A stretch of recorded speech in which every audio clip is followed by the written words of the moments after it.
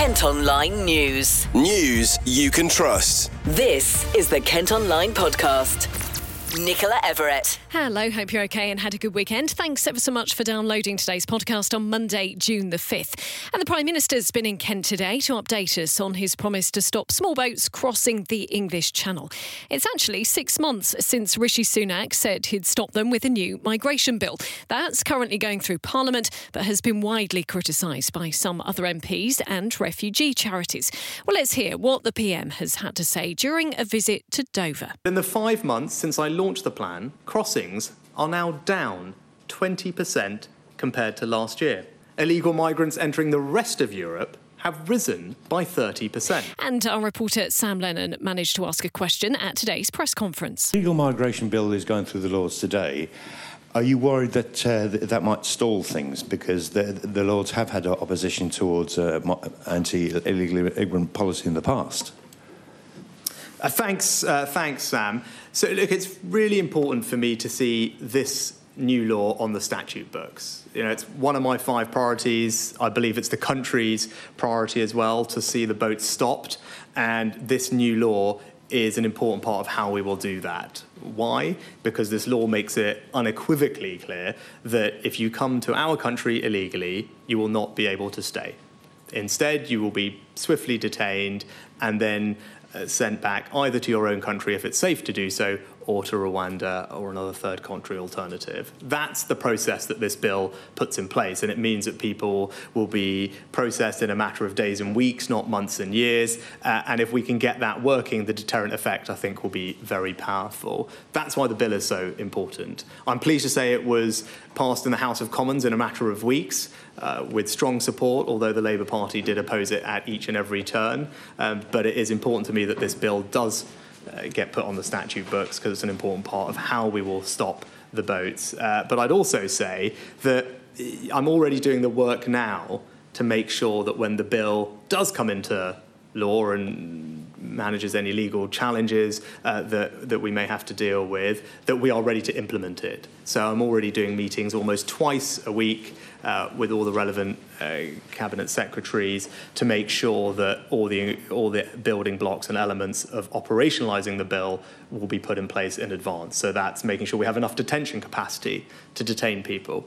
It's making sure that we have enough judicial capacity to hear people's cases and claims in a matter of days and weeks. And it's making sure that we have all the logistics in place to actually remove people to Rwanda. You know, all of that is hard work, and we're at it now, as I said, twice a week, making sure that we've got everything ready so that when the bill comes into law and is ready to be used, that we are absolutely ready to use it as soon as possible. You can also read this story in full and leave your comments today at Kent Online. Kent Online News. Other top stories, and a woman has been arrested on suspicion of attempted murder following a stabbing in Maidstone. Police were called to Back Street in Langley at about 11 last night and found a man injured. He was taken to a London hospital for treatment. The 33-year-old suspect was arrested at the scene and remains in custody. 2 people have been flown to hospital after a motorbike crash near Cranbrook.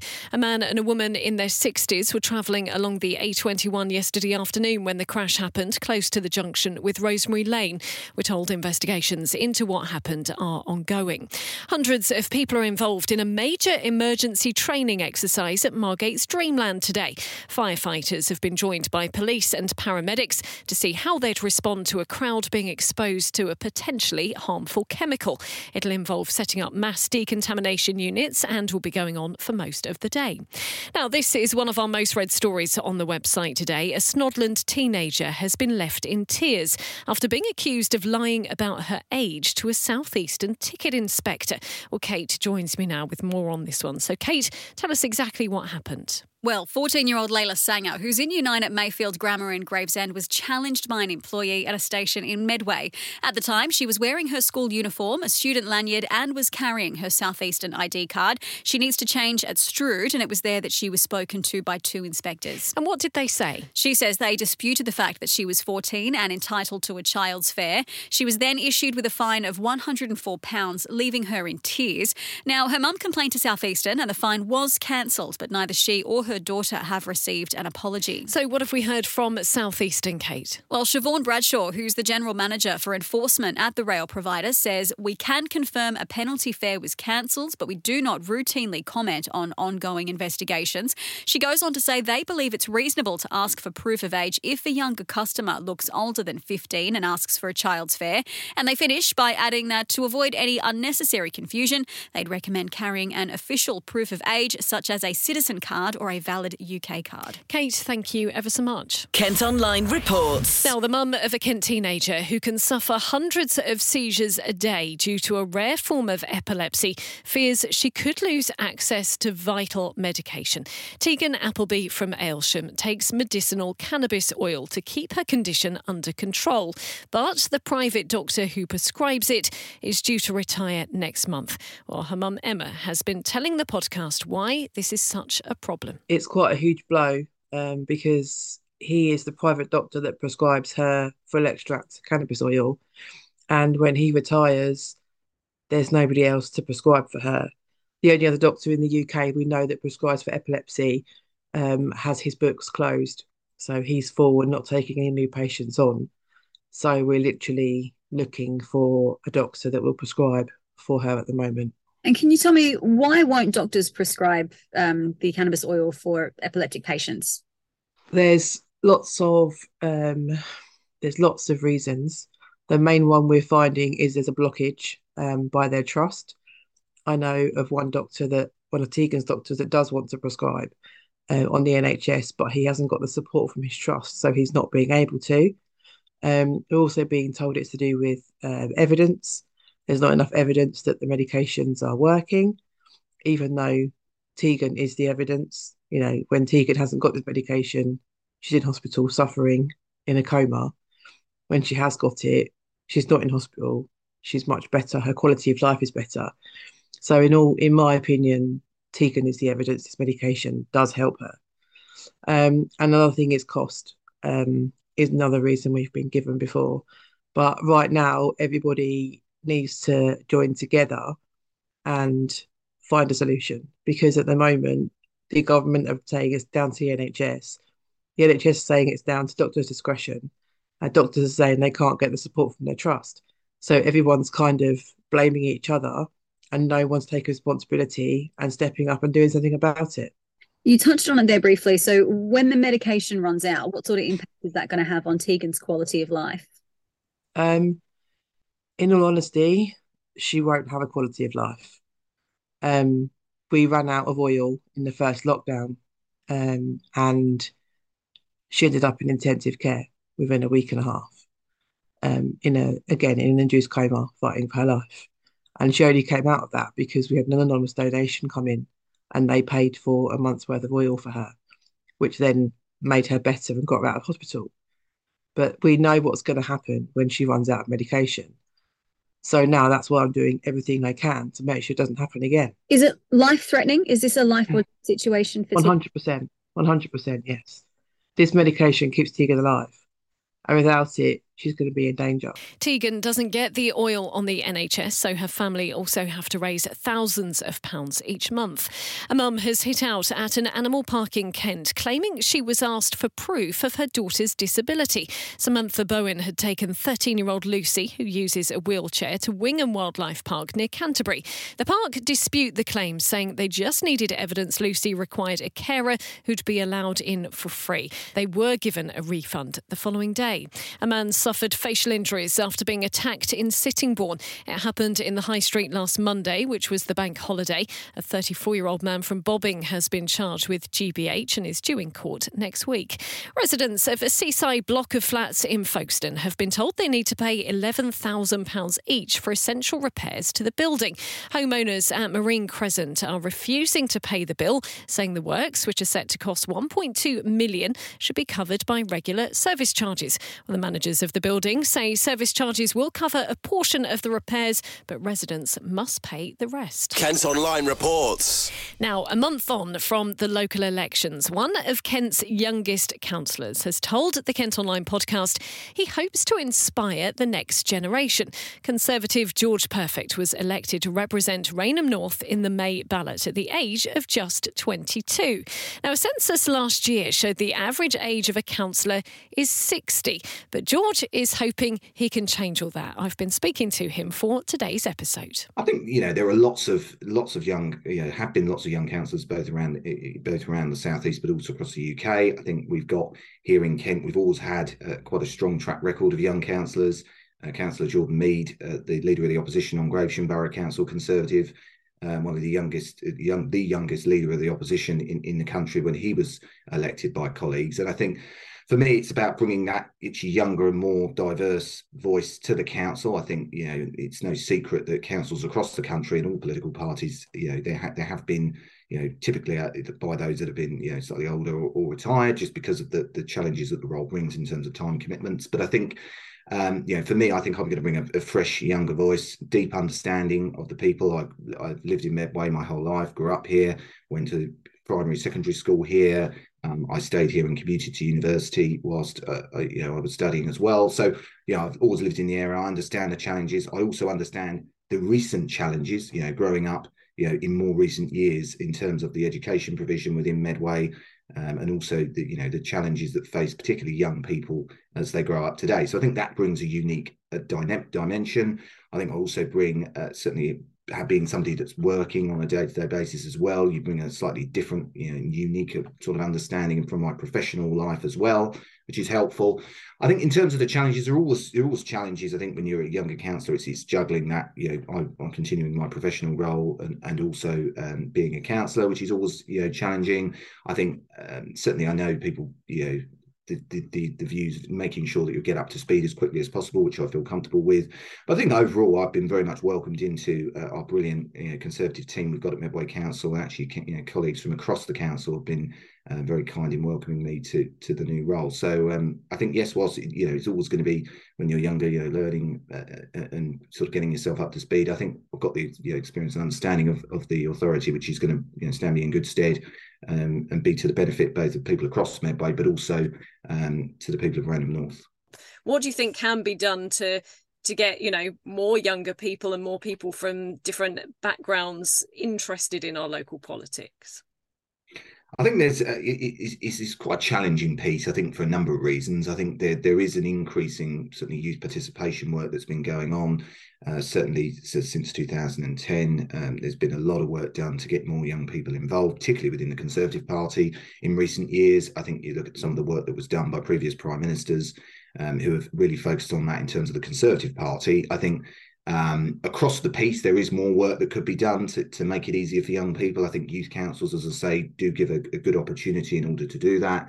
But I think there is, there's certainly more work that could be done. I think in terms of being a role model positively for young people in Medway, I very much hope so. I'm hoping I'm seen as that. I'll continue both in my role as a councillor for Rainham North, but also more widely holding up the shadow spokesperson's role for children and young people, hoping to be able to get out there and talk to young people about work as a councillor and how they can get involved in political parties. And I think as ever, I'll continue to be an active voice both within the local party, but also nationally, pushing for more young people to be involved at all levels, because I think it's really powerful and it's good to have young people's voices at the table, because I think everyone can be over the age of 18, but it's good that we get a spectrum of everybody from 18 through 30s, 40s, all the way up, so that we get that diverse group around the table. And I think certainly, in the modern Conservative Party, party of opportunity, there's lots of, opportunities for people to be able to do that, actually. There are fears rubbish could pile up on the streets in Folkestone and Dover after refuse collectors voted to go on strike. Members of the GMB union want to take action over pay. It comes ahead of crunch talks between the union and refuse company Veolia on Thursday. A school in Kings Hill is celebrating after maintaining their outstanding Ofsted rating. The Discovery School was inspected in February and the report praised the facility as being highly ambitious, vibrant and inclusive. The head teacher says she's incredibly proud of her staff and students. Plans for a Spanish-style plaza on the seafront in Herne Bay have been given the go-ahead. It means drivers will be banned from using the stretch of Central Parade. Council bosses think moving traffic from the area and bringing in a new one-way system will boost the local economy. Kent Online News. A Top Gear style challenge is going to be taking place in Ashford to see which mode of transport can get to work quickest. A local racing driver in an electric car will be making the journey from Singleton to Coachworks near the International Station, and at the same time Liu Batchelor will be setting off on a bike. I've been asking her all about it. We'll set off at the same time, and our aim is to get to Coachworks in near Ashford International Station as quick as possible. I will be going via the nice, routes, cycle routes through the parks, Victoria Park, things like that. I'm hoping the racing driver is going to get stuck in the traffic during the rush hour in the morning. That is the aim, that I get there quicker as a result. But it is going to be close. It really is going to be a challenge, and I think I've got my work cut out for me. The legs, I'm going to have a good breakfast to get that through. Yeah, absolutely. But what's the main message that you're hoping will come out of it? I mean, whoever gets to the finish line first, what are you hoping people will learn from what you're doing? It's really all about encouraging people to give cycling for commuting, so to work or to school, a try. And it's not necessarily saying, okay, you should commute and cycle every single day, but it's give it a try. I think that's the thing. And making it fun, making it entertaining goes, yes, it is an option. Get out now while it's nice and sunny. Get into the habit, give it a try, learn your routes. And then come the winter, okay, maybe there are some days where you do drive, but like with all climate messages, it's take one small action, give something a try, and slowly build up from there. Because commuting, like cycling, is both, the aim of this challenge is to show that it can potentially be quicker and more efficient, but also, there's all the stuff we know about it. It's healthier, it's cheaper, and it's better for the environment. So it's just so many benefits. Commuting has obviously changed a huge amount since the first lockdown, because an awful lot of people are now working in a hybrid fashion. Perhaps they're not commuting every single day, but do you think we do have short memories in the fact that we're perhaps not going out and having our walks like we were during lockdown? We suddenly all wanted our daily walk or our daily cycle, didn't we, for exercise, and perhaps we very quickly aren't doing that as much as we did just a few years ago. Yes, definitely. And that's the benefit of it, right? It's you're getting that exercise at the same time as the practical side of getting to work. And yeah, like you said, maybe if people are working hybrid, they're only maybe working 1 day, 2 days, then yeah, we don't get into that habit and into the routine. But again, this is where it doesn't have to be a big step. It can be a small, just do 1 day a week, potentially initially. And equally, you get a chance to explore different routes. I think that's what's going to be really lovely, and I'm looking forward to, like, even if I don't win, I'm definitely going to have the nicer route, because we're going through the parks. It's going to be a bit more, I'm going to be putting my foot down, as it were, on the pedals to kind of get there fast, but it is a nice location and it's a nice thing to do, and you get to work feeling that little bit more kind of awake rather than potentially frustrated getting stuck in traffic. Well, it's happening tomorrow morning. The aim is to show that green, clean and cheaper routes, as you heard, are a convenient alternative. We'll update you on tomorrow's episode as to who got to their destination first. An historic building in Deal is set to be demolished and replaced with flats and shops. The redevelopment of the former Royal Leisure Centre in King Street has been described as the end of an era, and there were calls for it to be listed and converted rather than torn down. However, the council approved the plans last week despite concerns over parking. Elsewhere, controversial plans for new homes near Canterbury have been approved after 6 years of legal rows. Developers have been told they can build 85 properties on farmland in Blean. People living there are worried about an increase in traffic on the main road linking the city with Whitstable. And 2 abandoned huts near Ashford that were used to store tanks during the Second World War could be turned into homes. Developers want to bring the derelict buildings not far from Eastwell Manor back into use. They would put prefab rooms inside, so the main structure wasn't changed.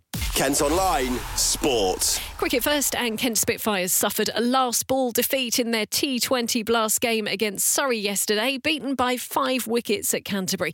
Jamie Smith scored the run they needed off the final ball and ended not out on 49, while Sean Abbott was unbeaten on 21 off 14 balls. Well, we've got reaction from Spitfires skipper Sam Billings. Great game of cricket, which unfortunately we've come out on the wrong side of.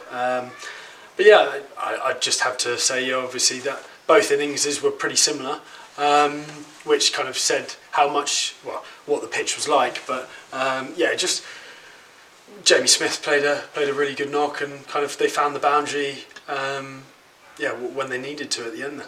The boys did really well to get us up to a good total. I think that was probably about par. I thought we were exceptional with the ball to get right back in the game. Obviously, after a great start by them in the power play, it's always tough when a team is motoring away and no wickets in the power play. Really kind of holds you back. So we did really well to kind of battle through, and it just shows you take wickets, and it really does change the game. That's kind of where we faltered with the bat. We kind of got a partnership together, and then we'd lose a wicket. And in T20 cricket, everyone talks about strike rates and everything like that, but actually partnership batting, if you get the momentum and roll with it, it's amazing how quickly the game can really go your way. So certainly with the bat, we probably weren't at our fluent best, but there were the positive signs there as well. It's the 4th consecutive T20 defeat for Kent after their opening match win over Gloucestershire. Football now, and Gillingham have their sights set on promotion as they prepare for the 2023-24 League Two campaign. The Gills finished the season in 17th after a dramatic turnaround in form when the club was taken over by new American owners. Well, head of recruitment Andy Hessenthaler says they're looking to build on that. We're not just looking in England, we're looking in Ireland, we're looking in Scotland, we're looking around, we're looking in Europe now. We're a club that wants to go places and try and get to back to the Championship. He'll also be hoping to fill the gap left by Alex McDonald, who's announced he's leaving to link up with former boss Steve Evans at Stevenage. Meantime, it turns out the Gills have declined an offer to feature in a fly-on-the-wall documentary. TV producers were interested in the recent takeover by the Gallinsons. When Brad and Shannon arrived at Priestfield, though, the Gills were well adrift at the bottom of League Two, and the pair said they simply didn't have time for the cameras. Well, that's all from us for today. Thanks ever so much for listening. Don't forget, you can follow us on Facebook, Twitter, Instagram and TikTok. You can also get details on the top stories direct to your email each morning via The Briefing. And to sign up to that, you just need to head to kentonline.co.uk. News you can trust. This is the Kent Online Podcast.